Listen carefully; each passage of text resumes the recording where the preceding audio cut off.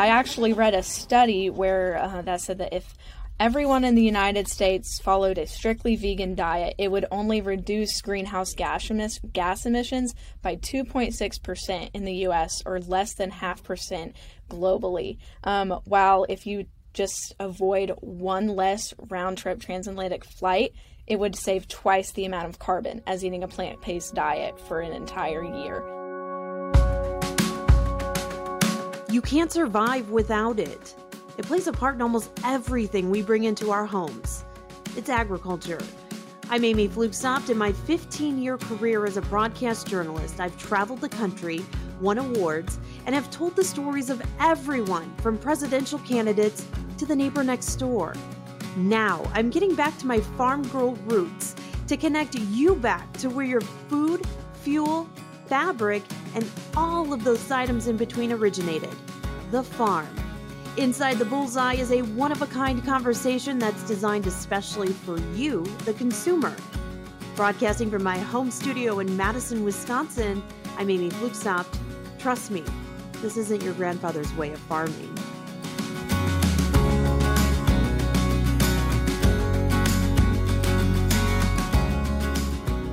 Welcome to this edition of Inside the Bullseye, and right out of the gate, get ready to feel a little shock. I know this was a bit startling to me, so get ready. Here we go. They are the first generation to grow up completely online. They were born between 1996 and 2010, meaning many are in their early 20s starting their careers. We're talking about those Gen Zers. Listen to these stats put out by Business Insider. They don't know a world without Facebook. They were just a toddler when YouTube was founded, and just starting school when Apple released the iPhone. Oh, wow, right? Do you feel old? I know I do. Well, even though it's early in the game for them, they are already making major contributions to the economy, and many studies already show that this group is influencing the other generations around them. Today, we're going to meet one woman who gives her perspective on the future of agriculture and how it will impact what you put on your family's table. Joining the conversation is Kinsey Bertram. She's a 21-year-old rancher from Stillwater, Oklahoma, and just this last fall was featured on Time Magazine's website, time.com, as part of the 30 in 2030 Planning for the Future. Kinsey, thanks so much for joining the conversation here at Inside the Bullseye. We are so excited to hear your perspective. I'm glad to be here this afternoon. Well, before we dive into your involvement in this awesome video that has been produced, give us some background about yourself. I know you're a farm kid. Yeah, so like you said, I'm 21 years old. I grew up on a commercial cow-calf Angus ranch in northern Stillwater and Glencoe, Oklahoma. And I've been farming with my family ever since I could help open gates. So I've been doing this for a while, and I'm excited to continue working in this industry. I am currently a senior at Oklahoma State University studying animal science with an emphasis in business and a minor in law and legal studies. And next fall, I will be attending a law school. I've been offered 2 full-ride scholarships, so once I choose between the 2 of them, I'll be attending law school in pursuit of an agricultural attorney career field in order to ensure that farmers and ranchers can continue their daily lives of feeding the world. So that's a little bit about me. I have been involved in the beef industry for about as long as I can remember. I've been attending Oklahoma Cattlemen's Association and National Cattlemen's Beef Association meetings with my father ever since he could drag me along, and I've just been doing this a while. I was recently president of the Oklahoma Collegiate Cattlewomen's Association, and our biggest drawing point was we hosted a food insecurity campaign after it came to our attention that 48% of graduate students at OSU considered themselves to be food insecure. And so we teamed up with our Student Government Association and the Oklahoma Beef Council, and we did a social media campaign, and for every like we got, we the Oklahoma Beef Council donated a beef stick to the food pantry on campus called Pete's Pantry, and we ended up reaching our goal of $2,500 or 2,500 beef sticks in the first day, and ended up reaching 27,000 people across a week of the campaign. So that was our big selling point last year. I have taken my leave as president to give the chance to someone else to promote the industry, and I'm taking some time to get ready for law school and finish up my undergrad. Wow. What an impressive resume you have going on there. First of all, let me say congratulations on having to pick and being accepted to 2 different law schools. That's incredible. So good luck on your choice there. And Thank secondly, you. Wow, what a project to be leading as a college student and doing something that is so beneficial to help your peers. That's incredible. Thank you.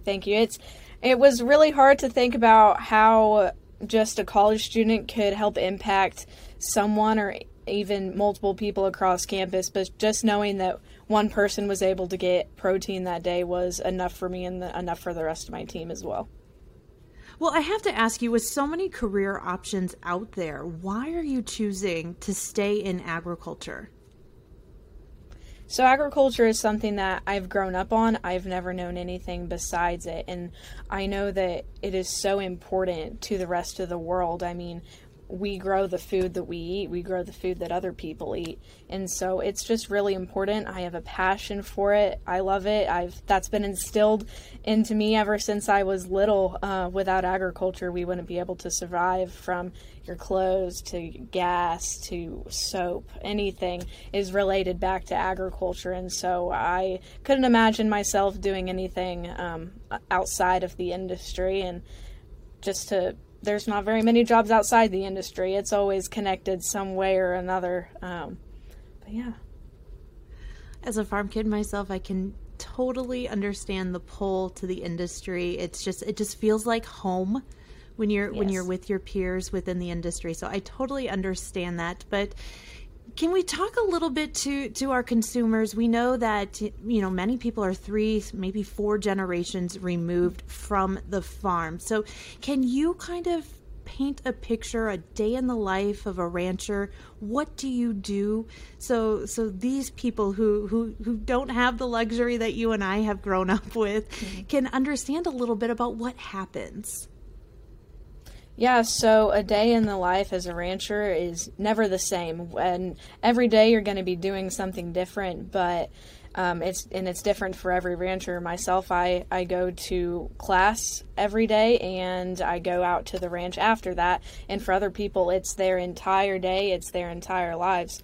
And so it just depends on the operator, but you do what you have to do. So for me, I go to class and I learn about the industry, and then after class, I go out to the field, feed the cattle. We feed them once every 2 days, and they eat hay for the off days, and we just try and make sure that they're well fed and taken care of, because if they aren't taken care of, then they're of no use to us. And so we really do care for the animals. And so on a typical day, I'll go out from class and check the cattle and make sure they're doing all right. If it's calving season, just making sure that no mamas are having any problems calving. If so, then gotta break out the gloves and the chains and make sure that we can get that calf delivered without any problems to the calf or the mom, so we continue to produce. For our consumers listening, what is calving season for you? How long does that run? And kind of put into perspective just how busy it can be for you as a rancher. Yeah, so calving season there's normally 2 different seasons. Sometimes it's in the fall, but for most producers, they'll calve in the spring. So our calving season will start in early March and run throughout the end of May, try and get through the middle of May. So during calving season, we have a pen for the heifers, and those are those cows that have never bred a calf before, and we'll go out there and we put them in a separate pen because we know if anyone's going to have trouble, it's going to be them. And so we have them in a special pen that we check every single day, every couple of hours, to make sure if they're having any problems, that we're on it and we check and see this cow's close to calving. We need to watch her in the next couple of hours to see if she needs help. But if she can do it herself, that's ideal. They're instinctive. They know what to do. So we just check on them and make sure that they're well taken care of. I think what a lot of people don't realize too, who are removed from the farm, how quickly those baby calves jump up and start moving around and start sucking from mama. It's an incredible sight to watch. It is, yeah. They're very cute. They'll run and they look like baby deer dogs with their tails flying up, and they're pretty cool. It's pretty cool to see the life cycle start from the ground up.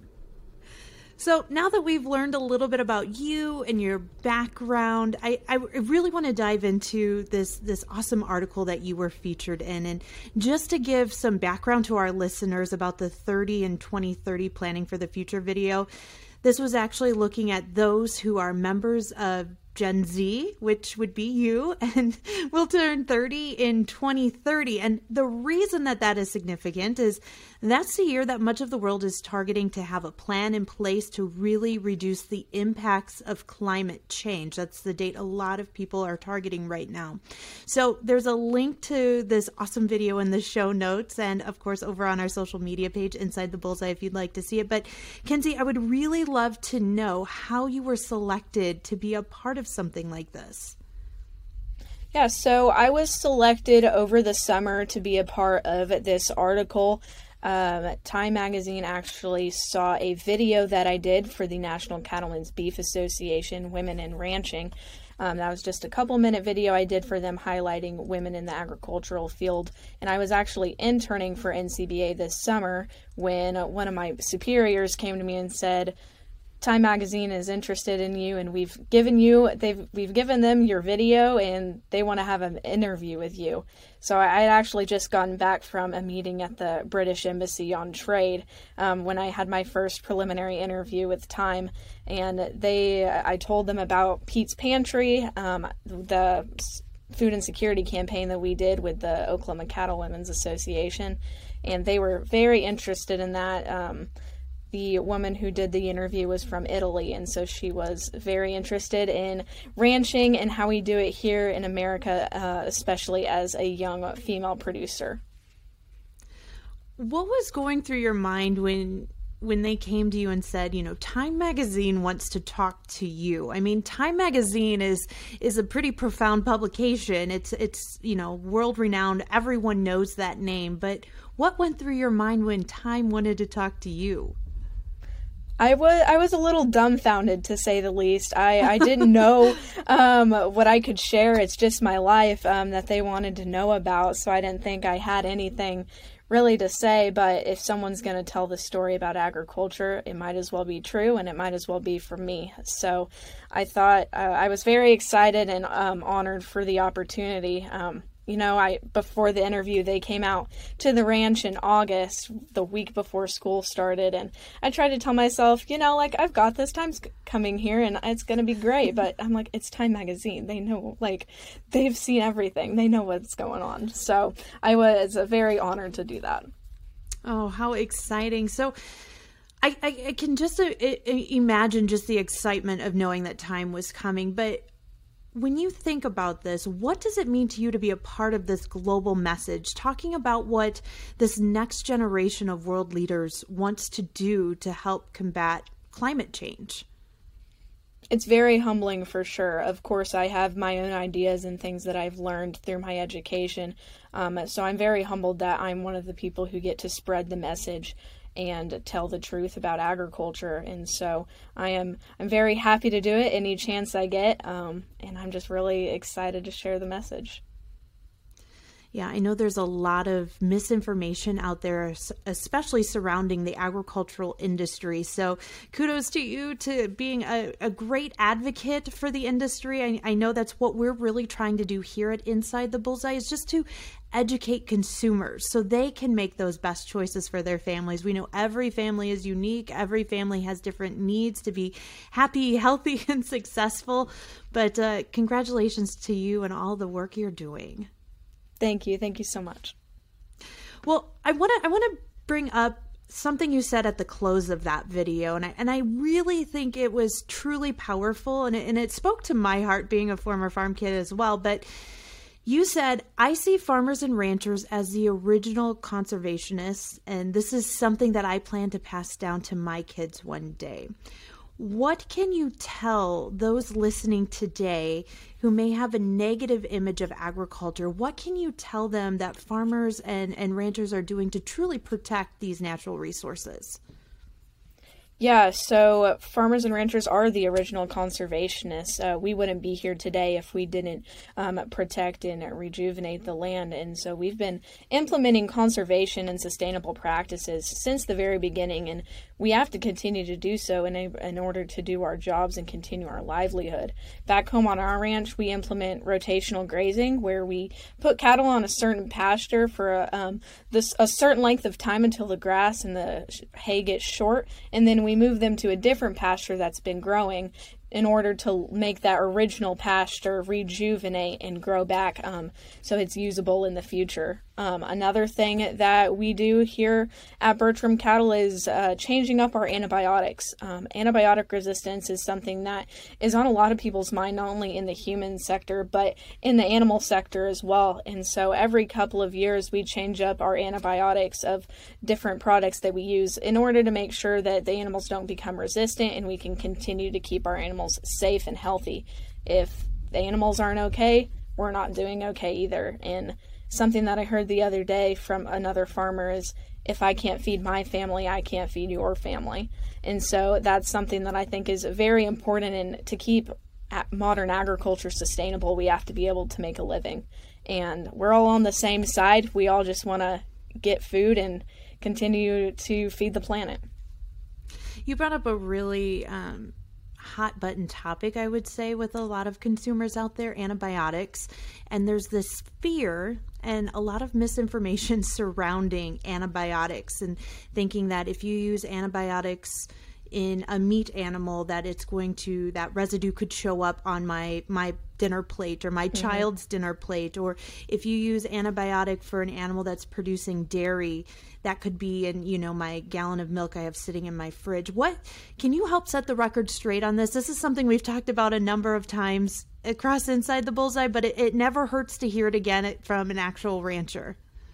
Yeah, so on every medicinal label, on every single medicine that we give to our cattle, whether it's pour-on, injectables, or oral medicine, there is a withdrawal date on every single one of those products that says, if you are intending to slaughter this animal, you need to quit giving this medication within 30 days or however many days it says. It differs for each medication. So there is no chance that there's going to be antibiotics in your meat, in your milk, or in any of your food from us beef and dairy producers. Yeah, we can't say it enough. You just heard it right here from a real life rancher that there is never any antibiotics in your meat or milk. Never any antibiotics in your meat and milk. Let's just make that clear right now and dispel that myth completely. Yeah, I wouldn't feed anyone anything I wouldn't eat myself, and I sure as heck eat a lot of the beef that we produce.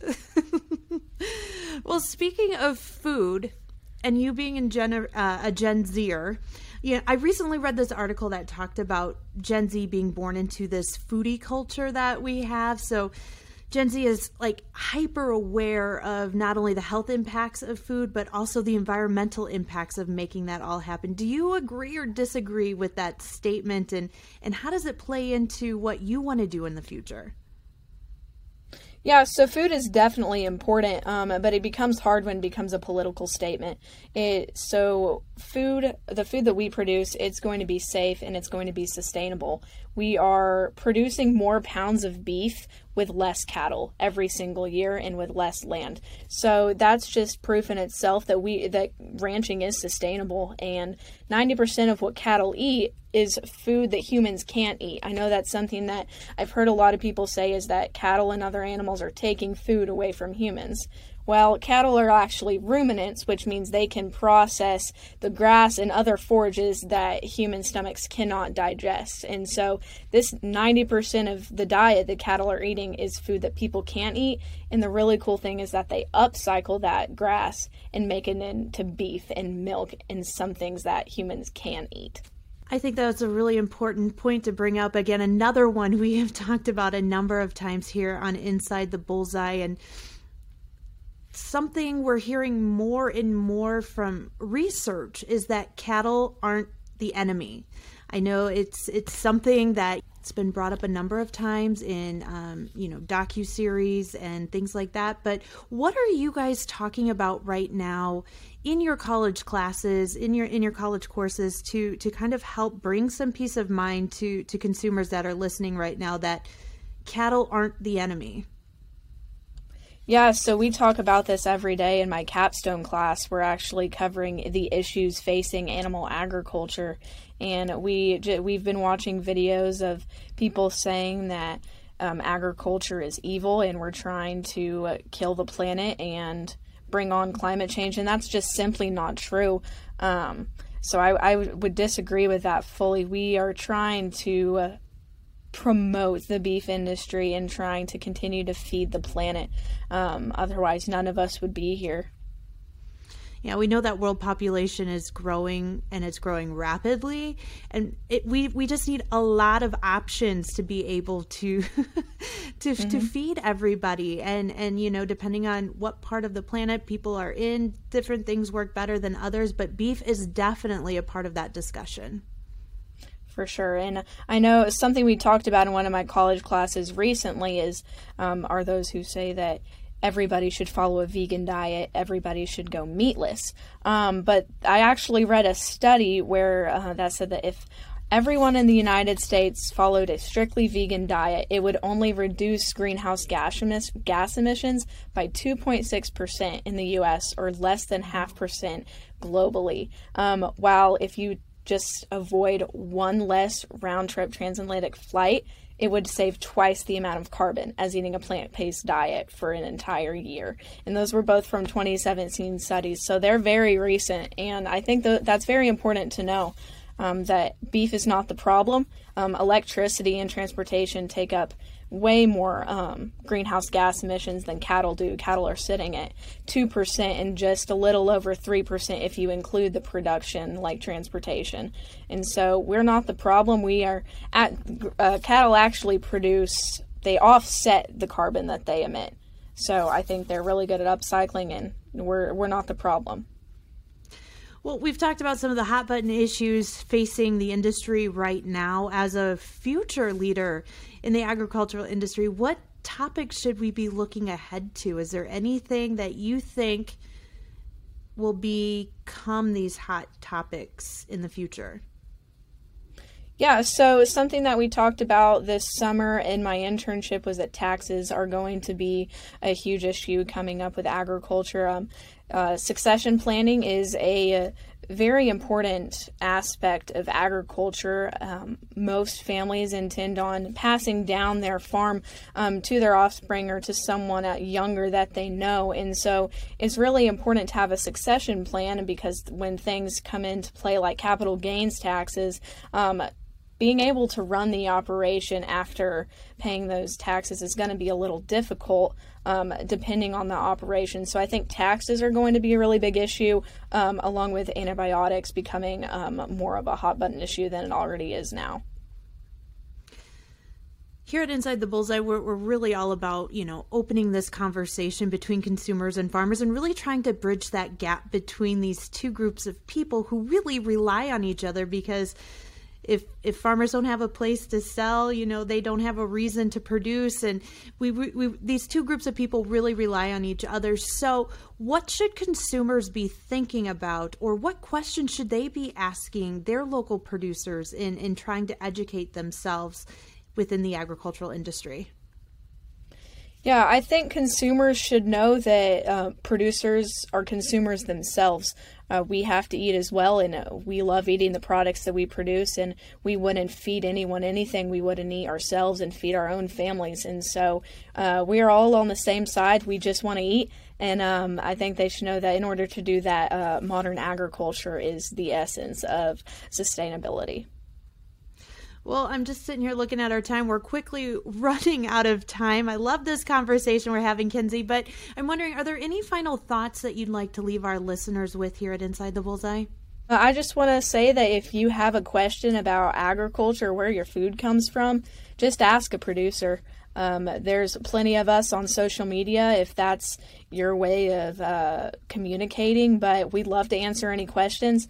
I think it's great to have a conversation, and we've got to be careful when communicating with others and try and have a conversation instead of talking at people. I think a lot of us talk to talk and not to listen. And so I think it's important to have a direct communication and a back and forth instead of having a one-minded way of thinking, and be open to discussion.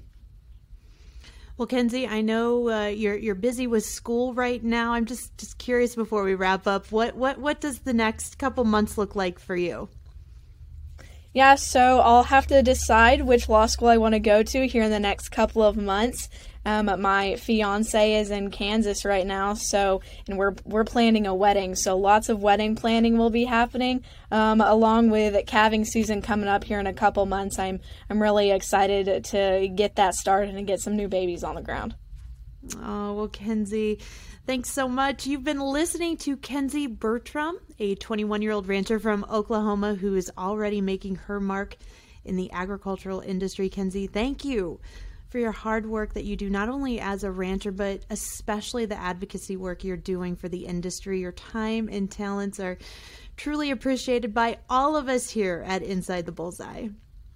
Thank you so much. If you'd like to watch the 30 in 2030 Planning for the Future video or read the full article on Time Magazine at time.com, we have a link posted in our show notes for you. And this really isn't the first, nor will it be the last time we talk about sustainability here on Inside the Bullseye. Check out our previous episodes to learn more about what farmers are doing to protect our delicate natural resources for generations to come. Also, if you have a question about why farmers do what they do, go ahead and ask. You can send that question in a DM on social media, or you can email it to insidethebullseye@genusplc.com. We'd love to answer it in a future episode. And if you learned something new, share this episode with a friend. We'd greatly appreciate it.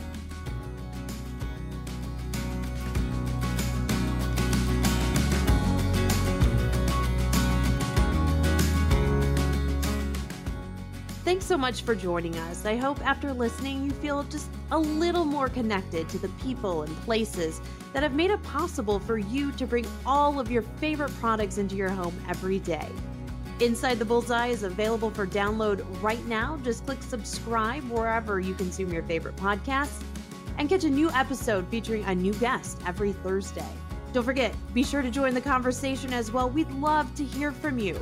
Follow along on Facebook and Instagram at Inside the Bullseye. You have questions? Ask me. I'll get you the answer in a future episode. This episode of Inside the Bullseye wouldn't be possible without ABS Global. ABS is a bovine genetic company that's proud to partner with farmers in 70 countries all around the globe to produce nutritional animal proteins to feed the world. Thanks so much for joining us. In the meantime, be sure to thank a farmer.